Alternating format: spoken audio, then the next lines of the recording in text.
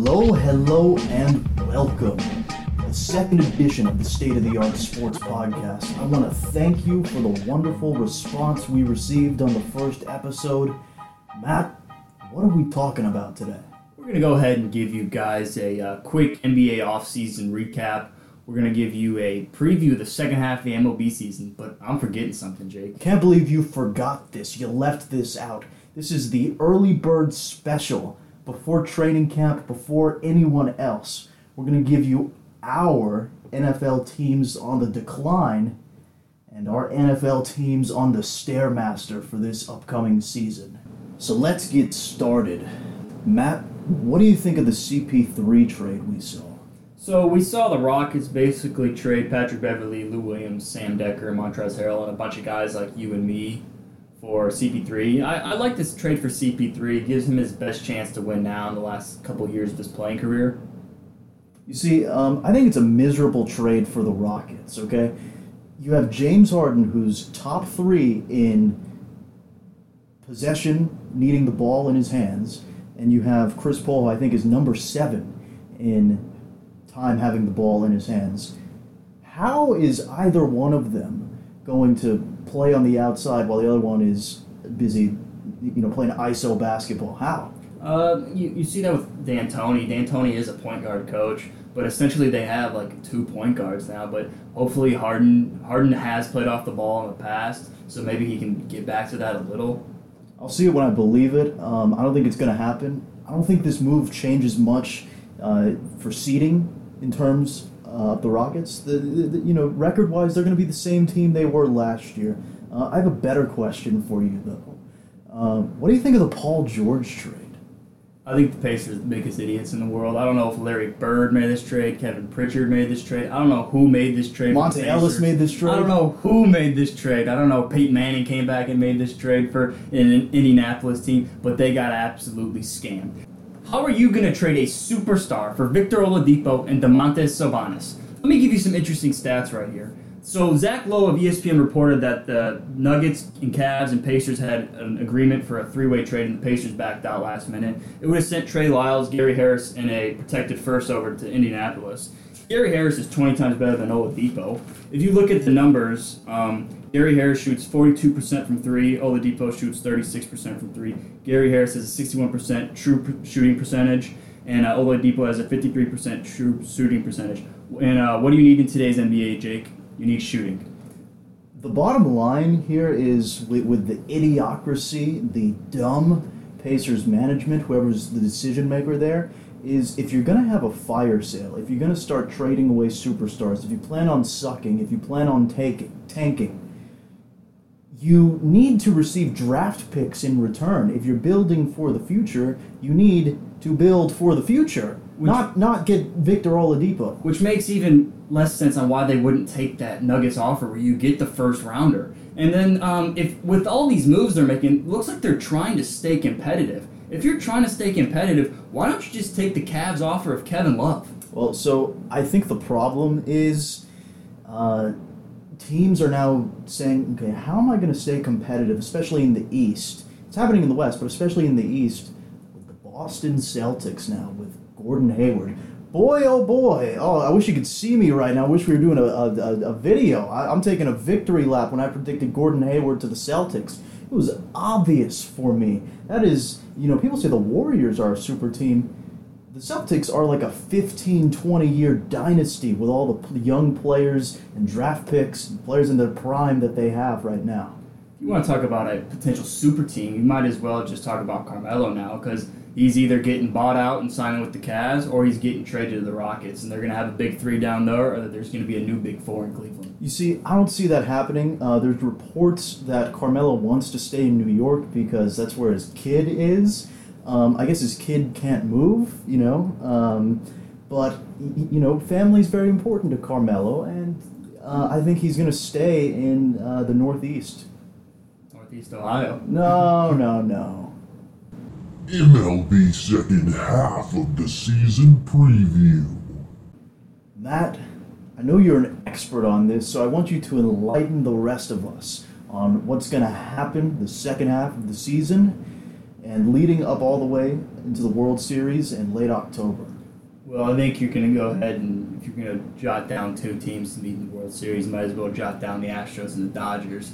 Both teams with just extraordinary offenses with Bellinger and Seager and Altuve, Springer. I mean, it's absolutely insane. You're talking about the Astros offense. How about the pitching, too? But I mean, it's absolutely insane. And they're only going to acquire more pitching. By the way, you guys, be on the lookout for our MLB Trade Deadline podcast. That'll be coming soon. But, I mean, they're absolutely insane. You talk about that Astros offense. They've already hit 148 home runs. I mean, 1 through 9, someone's going to pop a home run off every night for them. They're also the first team in, like, the past 60 or 70 years to be at 60 wins at the All-Star break. Just historic what they're doing. You're gonna have to watch out for the Cubs and the Indians because the Cubs are back right now, but they underperformed this first half. They're only going to get better.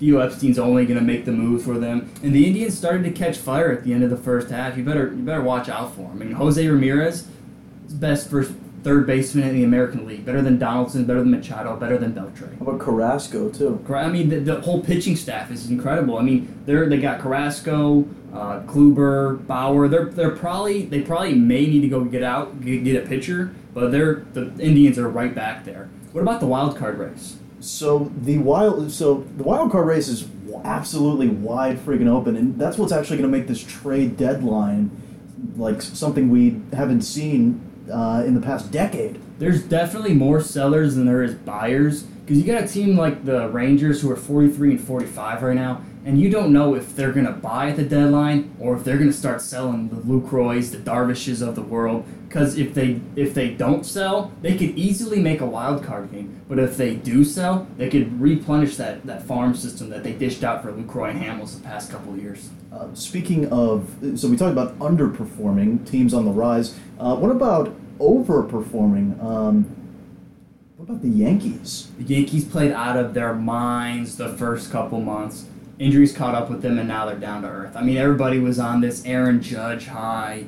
But, I mean, he's a good player. He's obviously an all-star, but teams are going to watch the tape they're over gonna this figure out break. how to pitch to him. Yeah, they're gonna figure out how to pitch to these youngsters. Sanchez. So the Yankees will probably go out and make a move, but I don't think the Yankees will make the playoffs. But the AL East is wide open. You got the Rays, the Yankees, the Red Sox. Two of those teams, all three of those teams could easily make the playoffs. But I'll go ahead and predict that two of those teams will make the playoffs. So on the spot right here, who do you have World Series? World Series champions this year, I'm going to go ahead and give it to the Los Angeles Dodgers. In a 7-game series, Kershaw is going to pitch 3 times, potentially 4, maybe out of the bullpen. It's going to be tough to beat that.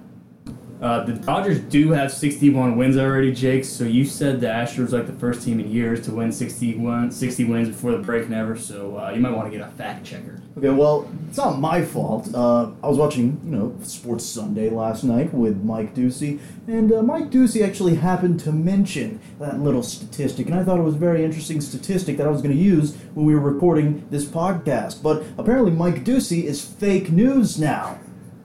NFL teams on the rise. Matt, who do you have for your team on the rise for the upcoming season? I might sound a little homerish here, a little biased here, but I got the Cleveland Browns on the rise. And that's just because this is going to be the second year of Hugh Jackson. Wait. So, hold on. You are using a coach being in his second year as a reason for why the team is going to be better. Yes. The culture of Cleveland has improved 100%, especially the Browns, because you used to see with all these young players that Justin Gilbert, for example, they were losing. Justin Gilbert was sleeping in. He wasn't going to the meetings or anything. But now that you saw last year, they were 0-14, 0-15, or whatever, late December. Most teams mail it in at that point. They're like, we'll just go 0-16. This team fought for Hugh Jackson, fought to get him a win so he didn't become a mockery of the NFL. That is a ludicrous freaking statement because, like I completely buy the player argument. Yeah, it's the player's second year in his system. He's going to know the offense, the defense, the plays. He's going to be better. He's going to be very familiar. It's going to be second nature to him. A coach is completely different. A coach presumably doesn't need to learn how to coach. He doesn't need to learn how to coach, but he's established a culture there with Sashi Brown where the Browns have confidence now. I mean, you look at the line. Pro Football Focus rated the Browns' offensive line number 2 with these additions of Treader and Zeitler, which is going to be perfect because they're going to have Kaiser or Kessler back there in a simplified system, much like Dak Prescott had last year. And then they're going to have Crowell, who's going to run for over 1,000 yards with that offensive line. And then you got Kenny Britt, who's a pretty good receiver, and he was pretty good last year with Case Keenum and Jared Goff. Kaiser and Goff, Kaiser's better than Goff, and Kessler's better than Keenum. I'm better than Keenum. I can put my intramural stats out there, and the Rams might sign me. So you are so dead wrong. You have absolutely no idea what you're talking about. You can't say there's a team on the rise when your quarterback is either Cody Kessler or Deshaun Kaiser or Brock Osweiler or RG3. But look at the defense. They got Jamie Collins, who knows the system more now. I guess he doesn't know the system more, but the guy is a top 5 linebacker. So Jabril Peppers and Mr. Number 1 overall himself, the man, the myth, the legend, Myles Garrett. Okay, great. Phenomenal, fantastic. You have a young, talented defense. But you're glossing over this offense here. You're like, okay, Pro Football Focus has these offensive linemen rated extremely high, and the team and the offense is going to be a well-oiled machine, and it's going to flow so well. That's not how offensive line play works. You don't just plug it in, and everything's all fine and dandy. Generally speaking, new offensive lines that are coming together takes them a very long time. It takes them until about Thanksgiving before they start to even scratch the surface on their full potential. This is not a Cowboys offensive line by any means. You're right, it's better. Oh my goodness. I mean, you have Joe Thomas is the best left tackle of all time. I don't want to hear maybe Orlando Pace, but Joe Thomas is going to help Treader and Zeitler learn this offense, and so the Browns can get moving. I'm not saying they're going to be a playoff team by any means, but they're going to be improved. They're a 6-win team. Let me say this about great, yay! Celebrating, dancing in the streets. 6 wins for the Browns in Cleveland. That's their ceiling. Realistically speaking, they're a 3-13 team. But you talk about the outside receivers. You talk about Corey Coleman. Okay, he's a speedster. Devin Hester is a speedster. Oh, well, he was a great receiver. But you talk about Kenny Britt. You're putting all this faith, just like everybody else does, in Kenny Britt. The rule with Kenny Britt is the second you start to rely on him is the second that he crumbles, the second that he falls, the second that he fails. I don't think they're going to rely on him every single down. I think you're wrong with Coleman. Coleman's more than a Hester. Hester couldn't really run the routes. Coleman is one of the best route runners. If you take a look at the tape from last year, his routes are absolutely fantastic. I mean, injuries did catch up to him last year, but Coleman is an up and coming star in the NFL. I will concede with you about this defense. Incredibly young and talented. Just ridiculous with Garrett, Joe Hayden, Jamie Collins, Ogba, Danny Shelton, Calvin Pryor. It's ridiculous. I mean, this is a crazy. And with Greg Williams there, they're gonna be a feisty D. I'm not gonna say there's gonna be any bounties out there, but they're gonna be hitting people, and they're gonna be hitting people hard. But what you're forgetting here is, don't you remember like last season when the Jaguars put together this extremely talented, young, youthful defense? They had like Miles Jack and Jalen Ramsey, and they were making all these signings, and Gus Bradley, he was the Seattle D coordinator, and it's just going to be terrific. It's going to be an elite defense. Well, the Jaguars were the same defense, the same team they've always been last year, and this is what the Browns are. You feel bad for them. They're the underdog, so you're biased. I'll say I'm biased for sure, but the Browns are a playoff team in a few years. They have the culture there, they have the foundation set, and they have 5 first-rounders and second-rounders next year, which is only going to add to their foundation. How about the Browns' drafting ability, right? Sashi Brown has proven not to be bad so far. Sashi Brown, this is his second draft, and he absolutely dominated another second draft. I mean, last year you had to acquire assets, much like the Sixers had to do. You had to trust the process. You got to go the Sam Hinkie road, get bad to get good. And I mean, you're seeing that pay off for the Sixers now. It should pay off for the Browns here in a few years. All right, well, in the grand scheme of things, the Browns don't matter. Nobody cares about the Browns. The Browns are going to lose. They're going to do what they do best, and that's lose.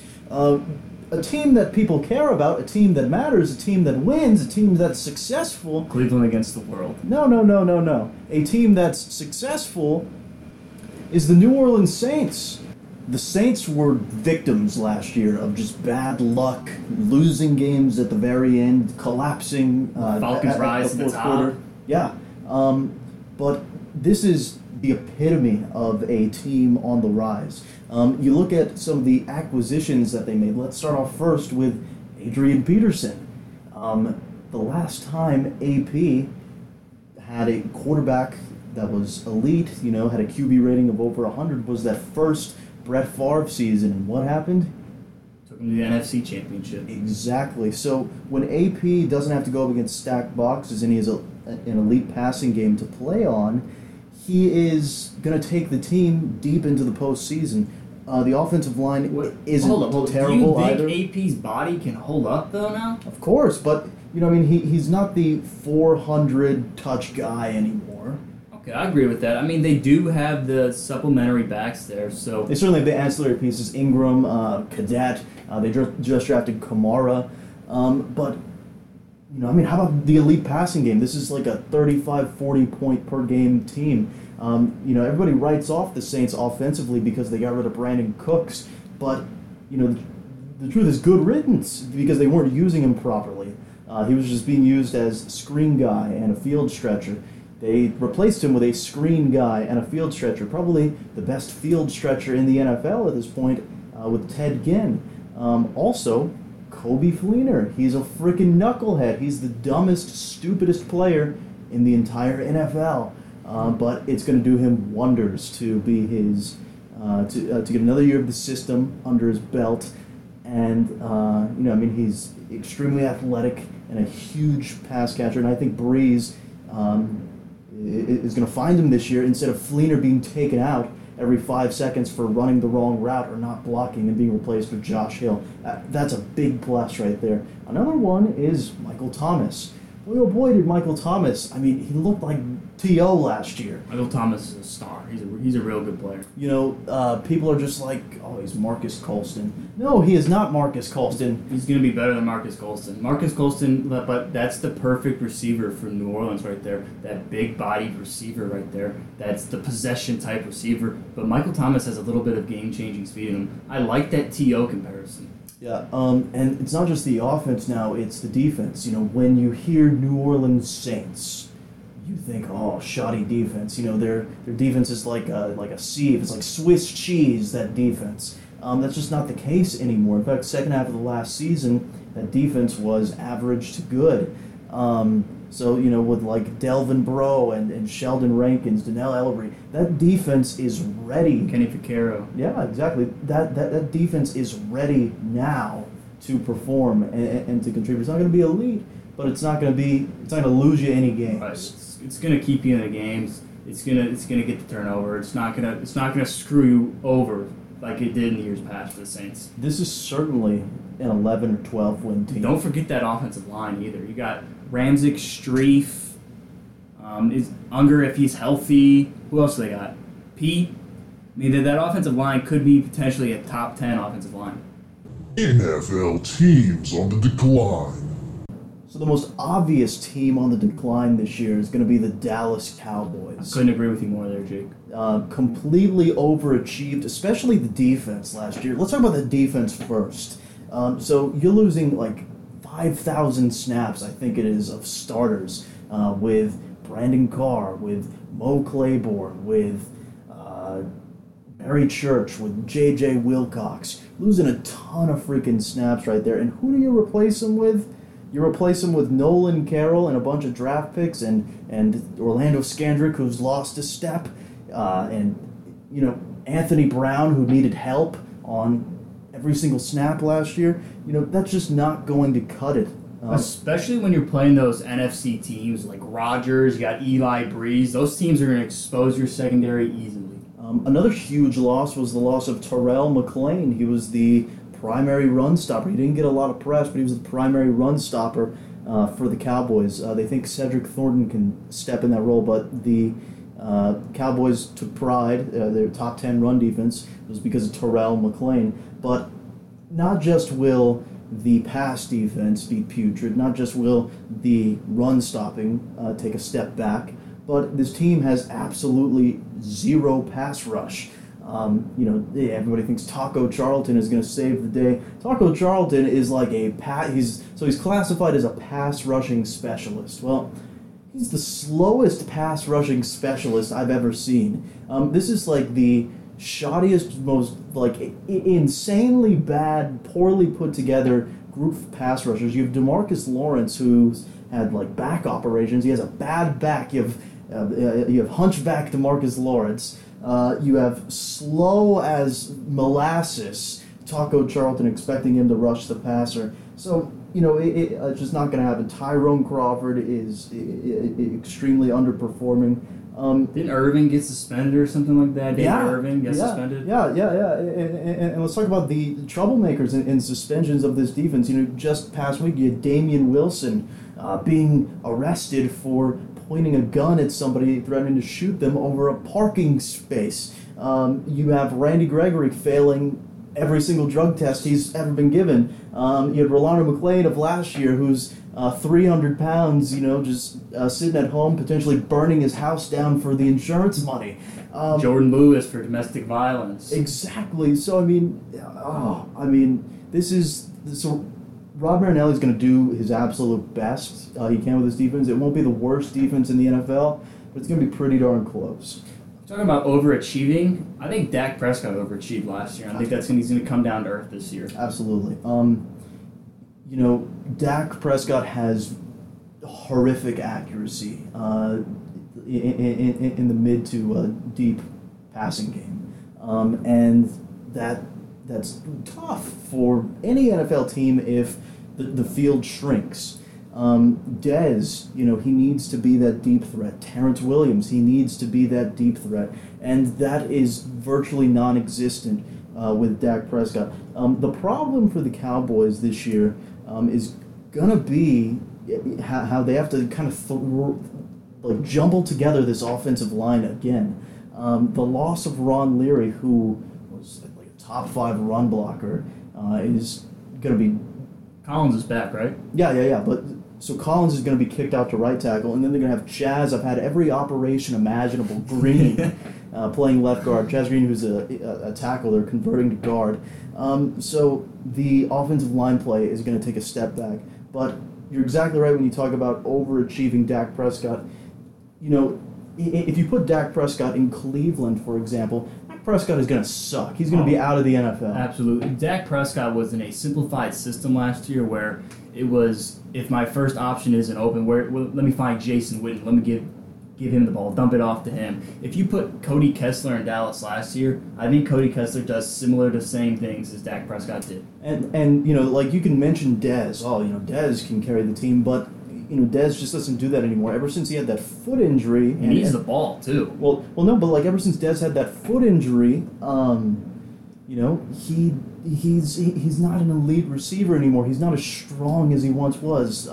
He got comfortable as soon as he got the money, and Dak Prescott isn't going to make Dez elite. So the only thing this team has going for them is Ezekiel Elliott's the real deal. He's the next AP. He might be better than AP. There's no doubt about that. And the man is absolutely insane. Just watching him last year run over people, run through people, run past people, juke past people. He's probably the best running back in the league right now. So, this is an 8 or 9 win team, but they're going to have to run Zeke into the ground if they want to carve out those wins. Another team on the fall is the Atlanta Falcons. That's just because a big part of that is they lost Kyle Shanahan. Oh, it's catastrophic.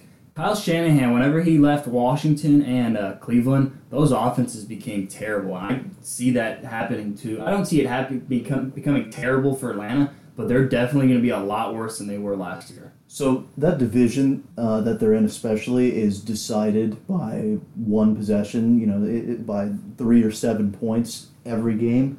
And the Falcons weren't known for their elite defense. They were known for being the fast-paced, 40-point-per-game offense.